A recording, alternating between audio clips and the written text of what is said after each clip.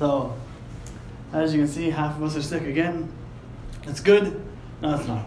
It's not good. Just pray for my family and your families, everyone that's sick. Winter is awful.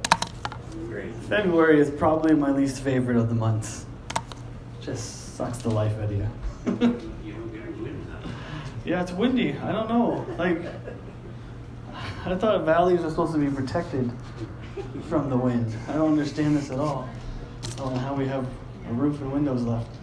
But anyways, it's because of prayer. This is what we're talking about, prayer. All right, so we've been talking about prayer the last few weeks. This week we're going to talk about prayer and attitude, which is everyone's favorite thing to talk about. There's a saying in Bible school. People would get these sayings and they would just repeat them over and everyone. But anyway, so one of the quotes that we heard a lot was, "Your attitude affects your altitude." So your attitude affects how far you go, how high you go, whatever you do in life is affected by your attitude. So if you like quotes, I don't remember who said that. Everybody did, but it came from somebody. Google will tell you, but if you can remember that, it'll help. Your attitude affects your altitude, and your attitude basically affects everything we do.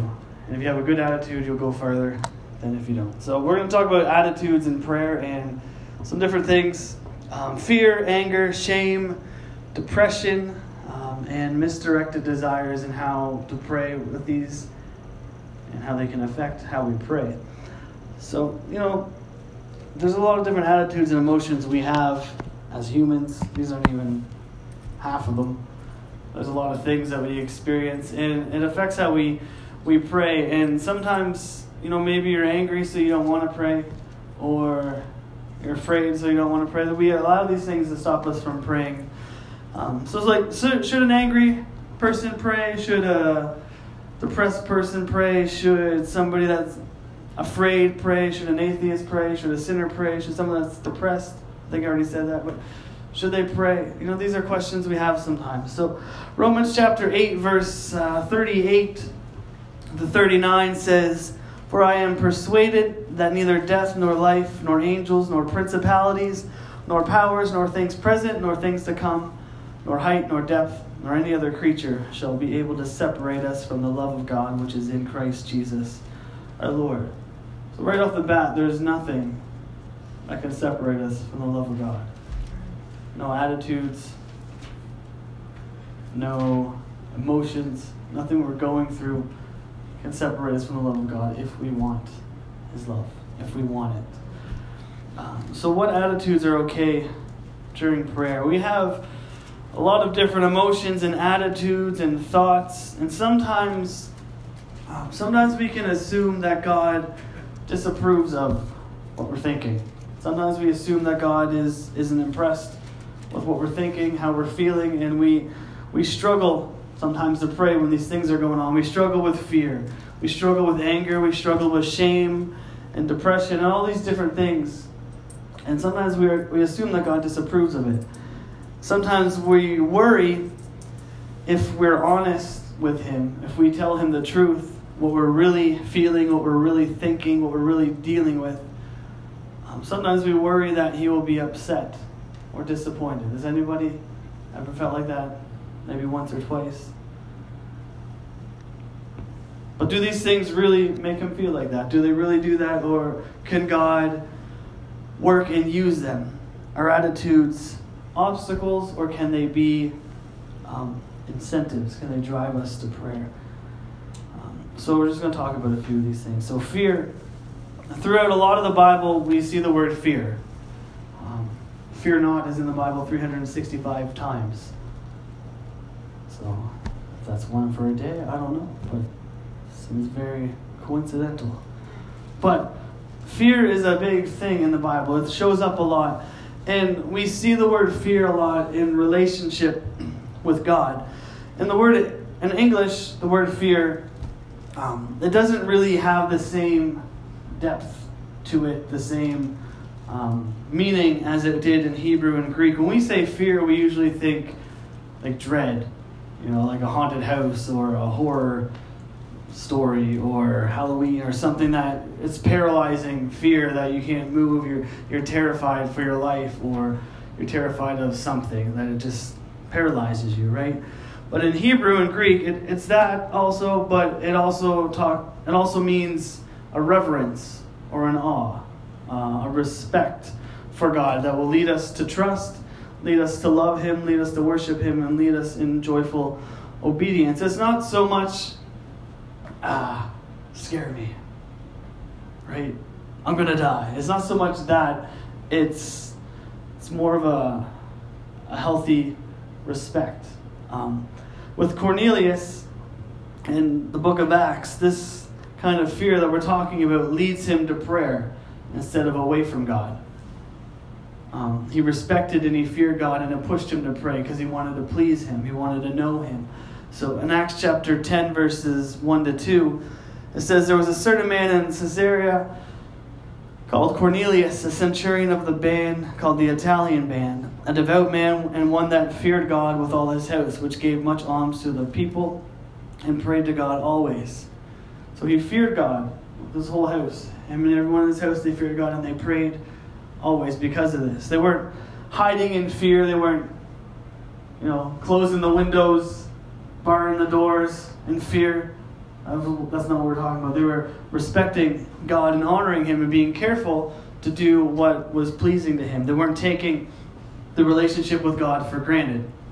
They weren't talking about Him irreverently. They weren't taking His name in vain. They respected God. So some other verses about this, the fear of the Lord. Exodus chapter 18, verses 19 to 21 says, "Hearken now unto my voice. I will give thee counsel, and God shall be with thee. For thou the people to God, where that thou mayest bring the causes unto God. And thou shalt teach them ordinances and laws, and shalt show them the way wherein they must walk, and the work they must do. Moreover, thou shalt provide out of all the people able men, such as fear God, men of truth, hating covetousness, and place such over them to be rulers of thousands, rulers of hundreds, rulers of 50s, and rulers of 10. This is where Moses is picking the people that are going to be in charge. And one of the things they needed was to have a fear of God. One of the things they needed was to respect God. Deuteronomy chapter 5, verse 28 and 29 says, "And the Lord heard the voice of your words, which ye spake unto me, and the Lord said unto me, I have heard the voice of the words of this people, which they have spoken unto thee. They have well said all that they have spoken. Oh, that there were such a heart in them, that they would fear me and keep all my commandments always, that it be well with them and with their children forever." So God's saying, if these people would fear me and keep my commandments, I will be with them. So we need to fear Him. We need to not tremble and cower and run away, but fear Him in a sense of respect. Job chapter 28, verse 28, and it said, "And unto man he said, Behold, the fear of the Lord, that is wisdom, and depart from evil. And to depart from evil is understanding." The fear of the Lord is wisdom. It's a smart thing to respect God. It's a smart thing to honor Him and show Him reverence. Some other verses, Psalm 19 and 9, Proverbs 9 and 10, Proverbs 14, 26 and 27, Proverbs 31 and 30, Luke 1:50, and Acts 1 to 2, which we already read. That's Cornelius. So this sort of fear is healthy. This sort of fear is a respect. It's like when you're driving and a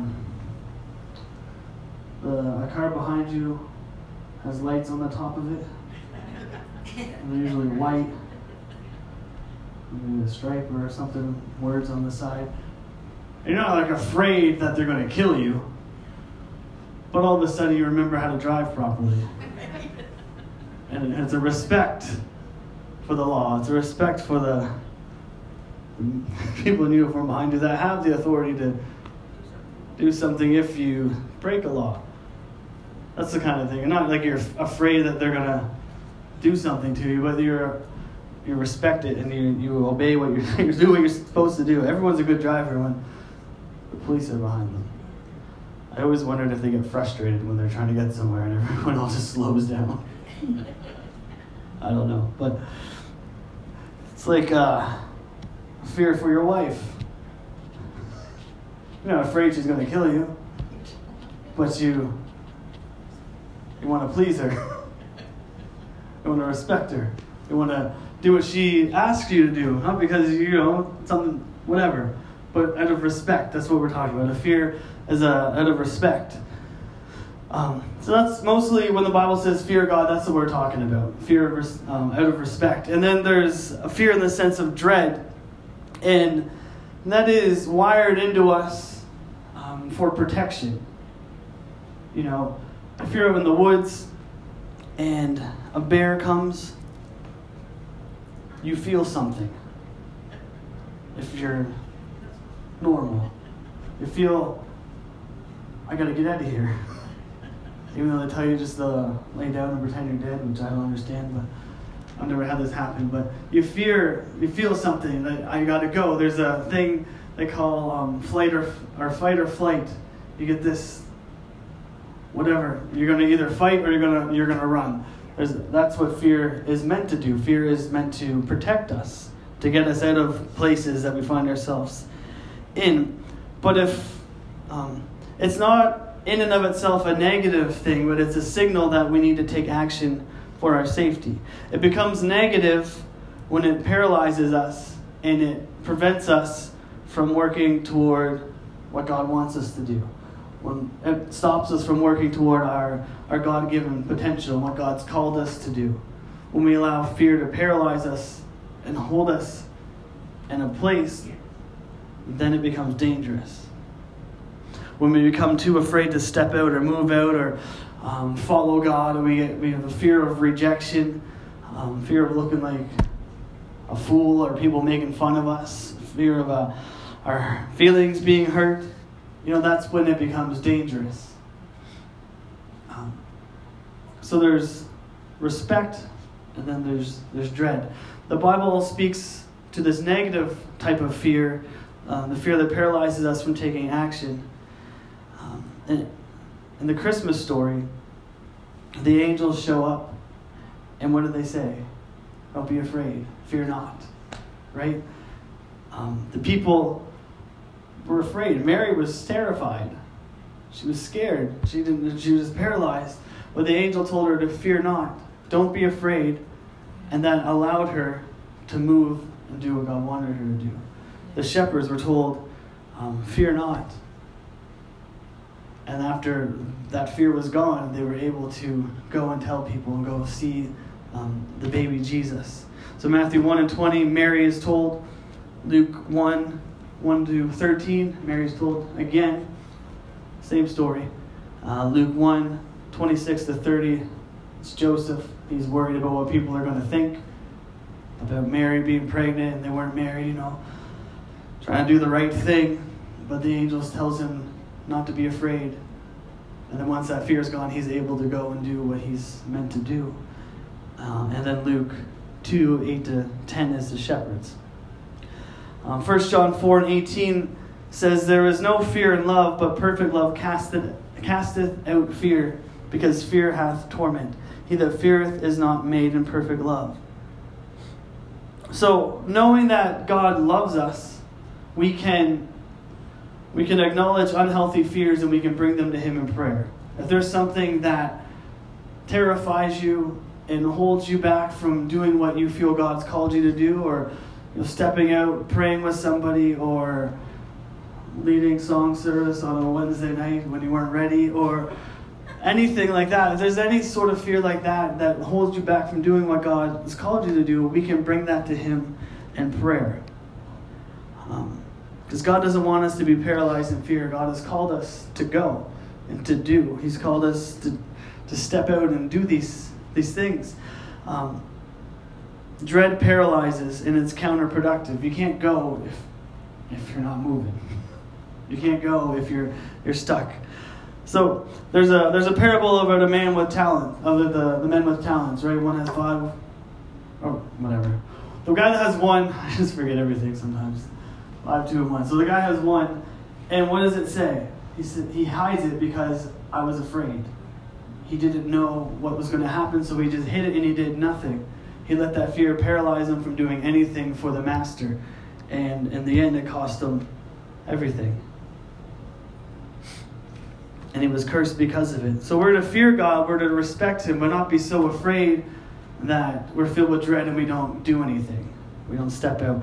We can allow the God of love to transform unhealthy fear and show us how to use it for good. So when we take our fears to God, we let his love cast it out. His perfect love casts out fear. So if you are afraid, you take it to God and he will cast that fear out. He will give you the strength. You get into his presence, he will give you a boldness, he will give you anointing, he will give you power.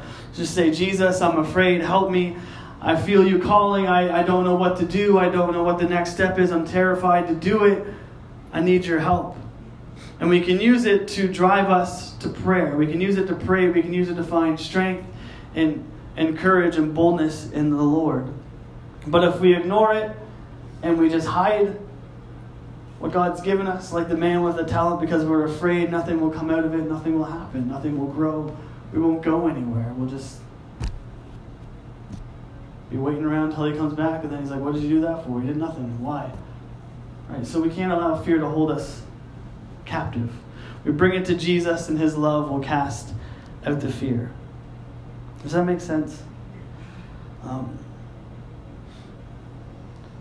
Sometimes we're afraid that we've done something wrong. And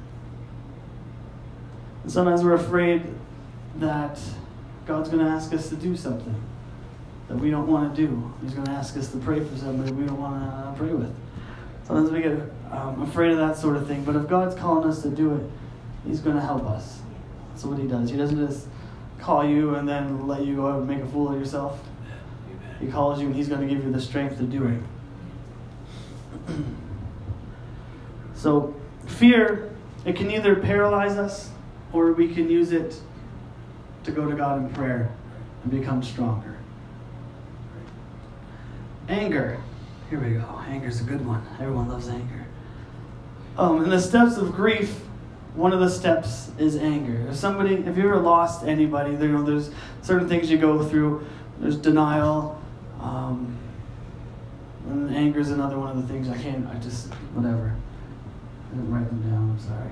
But anger is one of the things. You get angry that this happened. You get angry that they're gone. You get angry that, you get angry at yourself. You get angry at them for not being there. You get angry at God sometimes for allowing it to happen. You think, one of the things that happens is anger. I know when my father passed away, I was an angry teenager because I didn't think it was fair. I was mad at him for it happening. I was mad at the world for not caring. I was mad at God because I thought he could have stopped it and he did it. I was just mad. And it's okay for us to be angry. It's healthy sometimes to be angry. Because you hold everything in, you're going to get ulcers. You're going to have all kinds of problems. You're going to blow up one day and no one's going to see it coming. It's just going to be a mess. It's okay to be angry. It's a natural thing. If you're angry, you can share it with Jesus. Even if you're mad at him. You can pray. You can tell him. You can be honest. You can let it out. Because once it's out, you can start healing. Amen. Once you get that off your chest, once you get that out, and then that's when the healing starts. And sometimes we hold things, we hold anger, we hold these things for so long and we don't address it and we just push it down and we don't deal with it. And it holds us back. And if we can just take it to God and say, God, I'm angry, I'm upset that this happened, I don't understand, this is frustrating to me, I don't know why you allowed this to happen, even though maybe he didn't, or whatever. Just once you get it out there, that's when the healing can start. Because honesty is important with Jesus. If we share anger, it is, you're acknowledging his existence. That's a good thing. If somebody's angry with God, that's okay, because they're acknowledging that he's there and that there's something he could do about it. Expressing feelings of anger towards God is nothing new. Job lost his children, his wealth, his health, all at the same time, and he lashed out at God. He questioned God's purpose in this tragedy. In Job 7:11, he said, "Therefore I will not refrain my mouth. I will speak in the anguish of my spirit. I will complain in the bitterness of my soul." And then he asked God to just leave him alone. In verse 19, Job 7:19, he says, "How long wilt thou not depart from me, nor let me alone till I swallow down my spittle?" He was just like, "God, why does this happen? Just leave me alone. I don't want anything to do with you. I'm frustrated. I'm mad. I'm upset. I don't understand all these things that have happened to me." So should we stop praying until we're no longer angry? No. Because you're never going to not be angry until you give it to God and let him take it from you. Do we have to be nice to pray? Do we have to be fold our hands and, recite some wonderful poem? That's not what we need to do. God can handle our angry outbursts. He's got big shoulders. He's carrying the world. He understands. He knows. Tell him. Get it off your chest. Some people just need to get things off their chest. My wife, her family, they're those kinds of people. I'm the kind that holds everything in and then blows up, which isn't healthy, I know. I'm working on it. But they're the kinds that they'll just, I don't know if it's like the deaf thing, like they don't really care. They'll just tell you how they're feeling and that's it. They're done. They're moving on. And I'm like, whoa. Poor me. And then I go over in my head for weeks. But some people, that's how they are. Some people just, they get it out and then it's all over and it's just blow up and it's done. And, that's good. You do that in prayer instead of being like me and holding everything in, right? Because then it's going to come out eventually and it's going to be a big mess and a big ball and fest and all that stuff. It's good for us to get it off our chest and get it out there and let God deal with it. The Bible says, be angry and sin not. You can be angry and not sin. Give it to Jesus.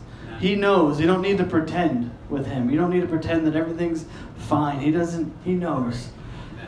In the book of Job, he let Job get all that stuff out. He let Job lash out. He let Job, say all these things. Right. And then he spoke. And he straightened Job out.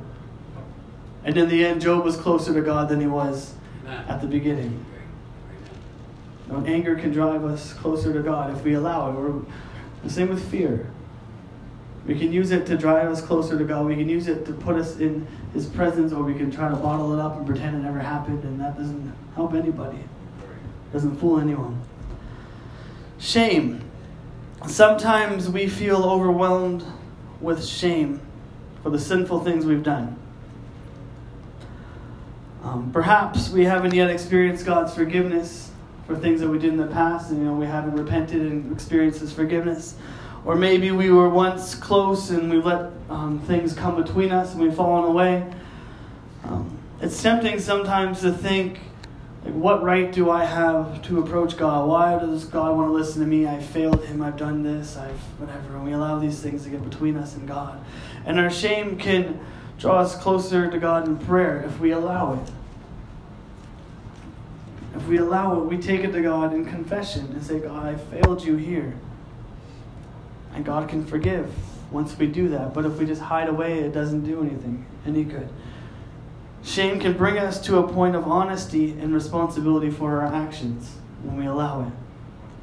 The concept of shame is it's a pretty big deal in Scripture, not because God forces shame on us, but because our conscience and feeling of guilt are natural, normal reactions to sin. When you do something wrong, you feel bad, or you should. That's the first time you do it anyway. And then you grow accustomed to it, and that's a whole other issue. But our shame can draw us closer to God if we allow it.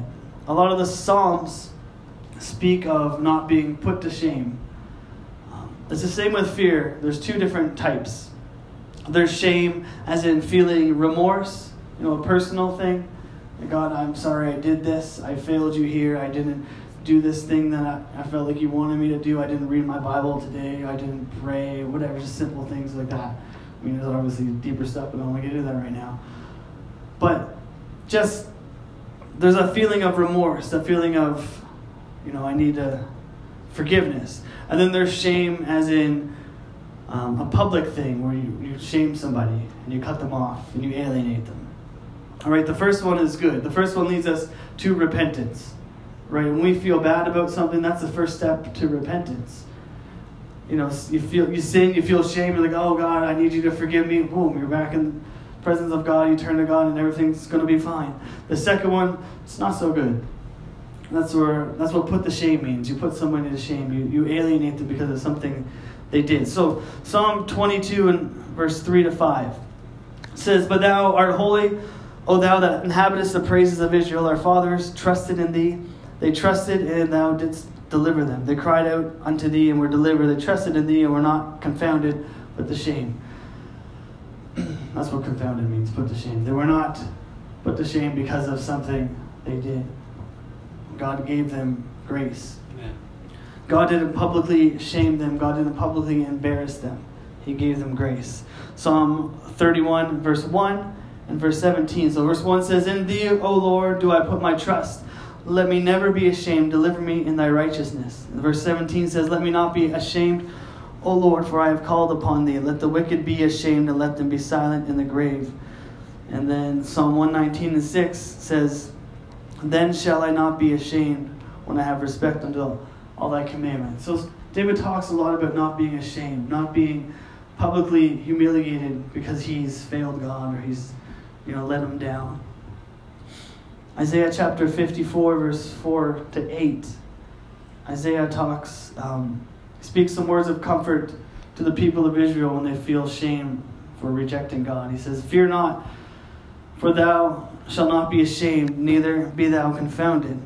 For thou shalt not be put to shame, for thou shalt forget the shame of thy youth, and shalt not remember the reproach of thy widowhood any more. For thy Maker is thine husband, the Lord of hosts is his name, and thy Redeemer, the Holy One of Israel. The God of the whole earth shall he be called. For the Lord hath called thee as a woman forsaken and grieved in spirit, and a wife of youth, when thou wast refused, saith God. For a small amount have I forsaken thee, but with great mercies I will gather thee. In a little wrath I hid my face from thee for a moment, but with everlasting kindness I will have mercy on thee, saith the Lord thy Redeemer." So they had backslid, and they were trying to come back to God. So he's saying, don't be ashamed. God's not going to put you to shame. He's going to bring you back. He's going to love you. He's going to give you mercy and grace. The New Testament in Hebrews chapter 12 verse 2 says, "For the joy was set before him, endured the cross, despising the shame, and is set down at the right hand of the throne of God." So the shame was when Jesus was on the cross. They stripped him, they beat him, and they did all, the story. And that was his shame. That's not what he's going to do. He took our shame. He's not going to put shame on us. He took it from us. So the shame that we feel, remorse, repentance, that sort of thing, and then there's shame that we put on to others.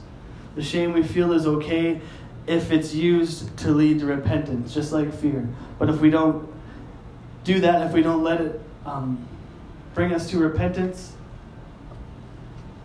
then we allow it to hold us back and cripple us, right? You're just afraid of what people are thinking, and it goes along with fear. The shame we put on others is dangerous. It keeps them from coming to God. Some people won't come to church because something happened in their past, and they're embarrassed or they're ashamed and they're afraid of what people are going to think, and that's a dangerous place. Nobody should feel shame to come to God. Nobody should feel shame to come into his house, to come into his presence. 1 John makes a distinction between good guilt and bad guilt. 1 John 3, verse 19-21. It says, "Hereby we know that we are of the truth, and shall assure our hearts before him. For if our heart condemn us, God is greater than our heart and knoweth all things. Beloved, if our heart condemn us not, then we have confidence toward God." So if we condemn our own hearts, if we feel shame or guilt, God is greater than those things. God is greater than those feelings. Good guilt will lead us, or good shame will lead us to repentance and forgiveness, while bad guilt lingers unnecessarily and affects our relationship with God if we don't allow it to bring us to him. And most of these things, they can either be good or bad. It depends on how we use them. Fear, shame, anger, all these things, they can come between us and God, or we can use them to draw us closer to Him. Shame can either lead us or drive us from Jesus. God wants us to come to Him when we feel shame, not hide. Like Adam and Eve hid because they felt shame, and God came looking for them. He's looking for us when we feel shame. The woman at the well in Samaria, she went to the well at that time of the day because of the shame from her reputation and her lifestyle and everything she'd been through. She was afraid. She was ashamed. So she went to the well when nobody else would be there. But Jesus used that shame to meet her and change her life. Shame can lead us to Jesus if we allow it. No sin or circumstance can make us so bad or disgusting that God wants nothing to do with us. He loves us unconditionally. So if you feel bad about something, take it to Him in prayer. Let Him take that and draw you closer to Him. Depression. Depression is a disorder that affects Christians and non-Christians alike. I'm just reading this definitions and stuff.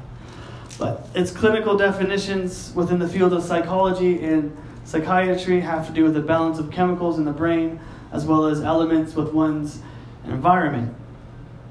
But there's also a spiritual dimension. Some people have called it a cancer of the soul that just eats away and it affects everything we do. People who suffer from depression need to visit a physician in order to figure out whether or not it's physical illness is affecting it, or if it's chemical or whatever it is. A physician can describe medication to relieve symptoms of depression if that's what you want to do.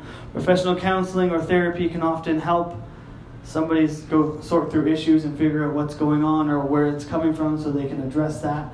A pastor who is well trained in that sort of thing can help a person look more closely at spiritual dimensions of depression. There's a lot of good practical help that's available to anybody who suffers from occasional or chronic depression. But somebody who struggles with depression often struggles to find meaning in life.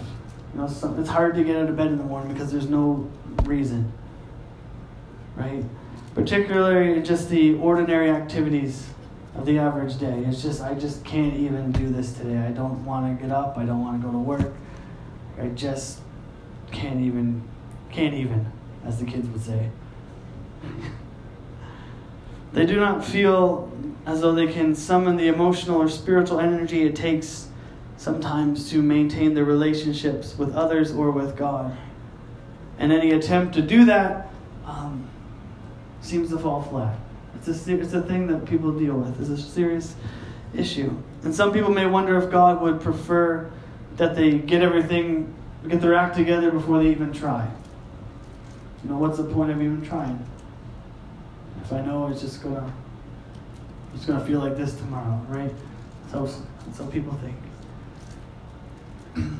But when we struggle with depression, we know very well the valley of the shadow of death that David talks about in Psalm 23.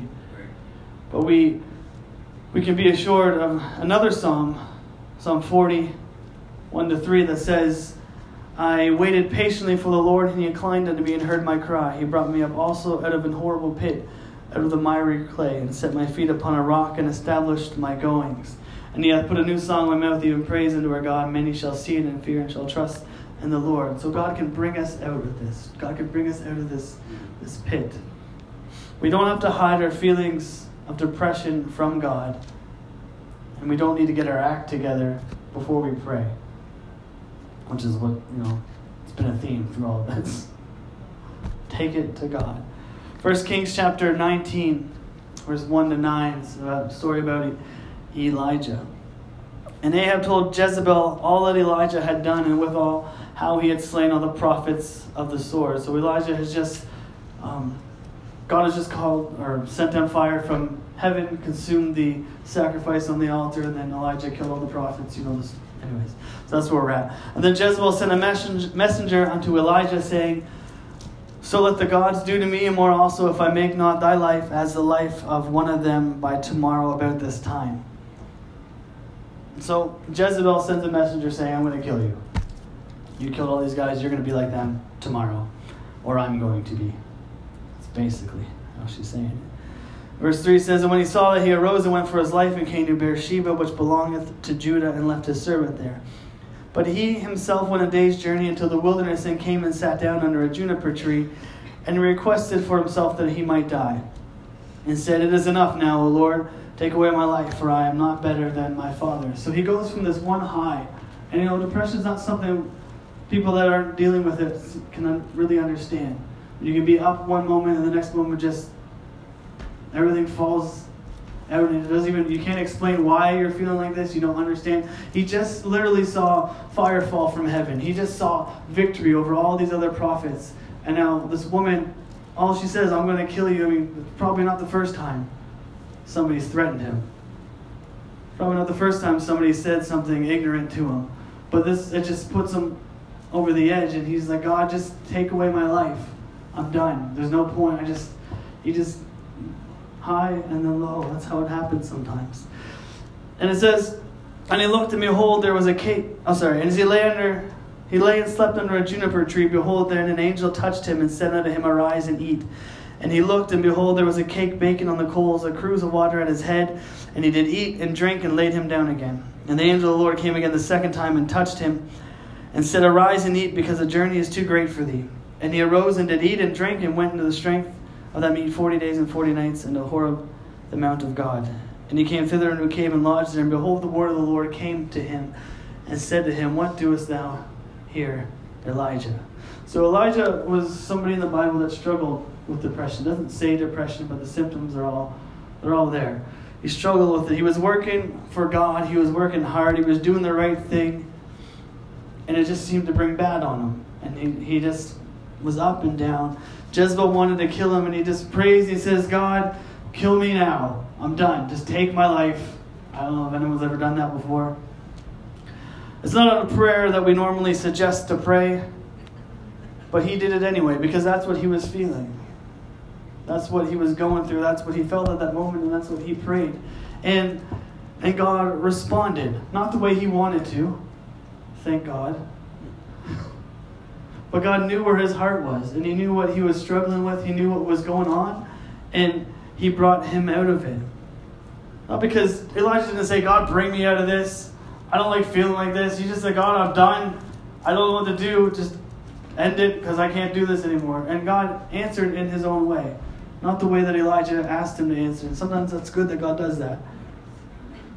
So when God brought him out of it, he sent an angel twice to him to minister to him. And then he himself showed up and he said, Elijah, what are you doing here? And he brought him out of it. He cared for him. He took care of him and he brought him out of it because he cares about us. And if you're dealing with that, whatever it is, if you're dealing with depression, if you feel like I can't do this, just say it. And he will come and he will care for you. He cares about us. Sometimes we think that it makes us seem weak, and I have news for you. You are. So am I. God is strong. We are not. We don't need to pretend that we have it all together and we are strong. He knows we're not. He made us. He knows what you're going through. He knows what we're dealing with. He knows that Elijah didn't actually want to die. He might have felt like it, but he knew that, there's more for him to do. And he brought him out of it. You are weak compared to God, yes, very much so. Our strength comes from him. Where I am weak, he is strong. So it's good that you're weak. It's good to admit that you're weak because he gives us strength. 2 Corinthians 12:9, we all know this. It says, He said unto me, My grace is sufficient for thee, for my strength is made perfect in weakness. Most gladly, therefore, will I glorify my infirmities, that the power of Christ may rest upon me. If you're feeling weak, tell him it's good. He will be your strength. But if we pretend that we aren't, we pretend we got it all together, what's he going to do? If we're not going to accept it, we need to tell him, be honest. Almost done. I'm sorry, I was long. I know, whatever. We'll get through it. Misdirected desires. It's the last thing. Sometimes we want certain things so badly that we're afraid to ask God because we don't want the answer to be no. When you're a kid, you deal with your parents, right? I really want this, but I'm afraid to ask because I know I want to go to my friend's house, but I know they're going to say no, so you don't ask. Right? Sometimes we're like that. And we try to make these desires go away, but we can't, so we begin avoiding spending time with God in prayer. This happens sometimes. Not often, but sometimes this happens. And if we do pray, we pray that what we think we ought to pray instead of what we're feeling. Has anyone ever prayed like that? You just pray what you think God wants to hear and not what's really going on. Yes. But Jesus teaches us in Matthew chapter 7, verse 7 to 8. He says, ask and it shall be given you. Seek and ye shall find. Knock and it shall be opened unto you. For everyone that asketh receiveth, and he that seeketh findeth, and to him that knocketh it shall be opened. It seems like he just says, if you ask for something, it's going to happen. God will give you what you want. I mean, that's oversimplifying it. But when you look at it in the light of his understanding of living your life according to God's kingdom, God's ruling, God's will, it all goes together with that. Matthew 6:33 says, but you seek ye first the kingdom of God and his righteousness, and all these things shall be added unto you. So if we put God first, He'll provide what we're asking for, what we want, what we need. The Old Testament says it too in Psalm 37, verse 4. It says, delight thyself also in the Lord, and he shall give thee the desires of thine heart. In Psalm 145, verse 16 to 19, it says, thou openest thy hand and satisfiest the desire of every living thing. The Lord is righteous in all his ways and holy in all his works. The Lord is nigh unto all them that call upon him, to all that call upon him in truth. He will fulfill the desire of them that fear him. He will also hear their cry and save them. So if God is first in our lives, if we're living for God as we should, if we're following all these things we've been teaching, all these things we've been learning, we're following his word, if he's first, and then the desires of our heart, the yearnings, the things that we really want in our heart are going to be good things. They're going to be born out of our relationship with God and our desire to follow him and do his will. John Wesley said, what we may not pray for, neither should we desire. So if you're afraid to pray for it, you probably shouldn't want it. We have no business wanting those things that we can't pray for, because obviously that's something we're feeling is not what God wants, right? If that's an issue. But we can be honest with God about the fact that we want it and ask him to change our hearts. So what does God want from us in prayer? This is the end. God's with us in every situation, no matter how we feel or what attitude we're dealing with, what's going on in our life. But there's two things he wants from us in prayer. The first one, he wants us to grow. He wants us to be mature, to grow in maturity, to grow closer to him. And the second thing he wants is honesty. When we say honest to God, usually it's an oath. But it has meaning when we apply it to our experience with prayer. God wants us to be honest with him. In order for us to build a healthy relationship with God, we need to be honest about how we feel, what we're dealing with. If it's fear, if it's anger, if it's shame, if it's depression, if it's desires, whatever it is, we can be honest with him. That's what he wants. If we were frustrated or angry, we need to say so. If we're feeling ashamed, we can start by honestly acknowledging our sin through confession and then claiming his forgiveness.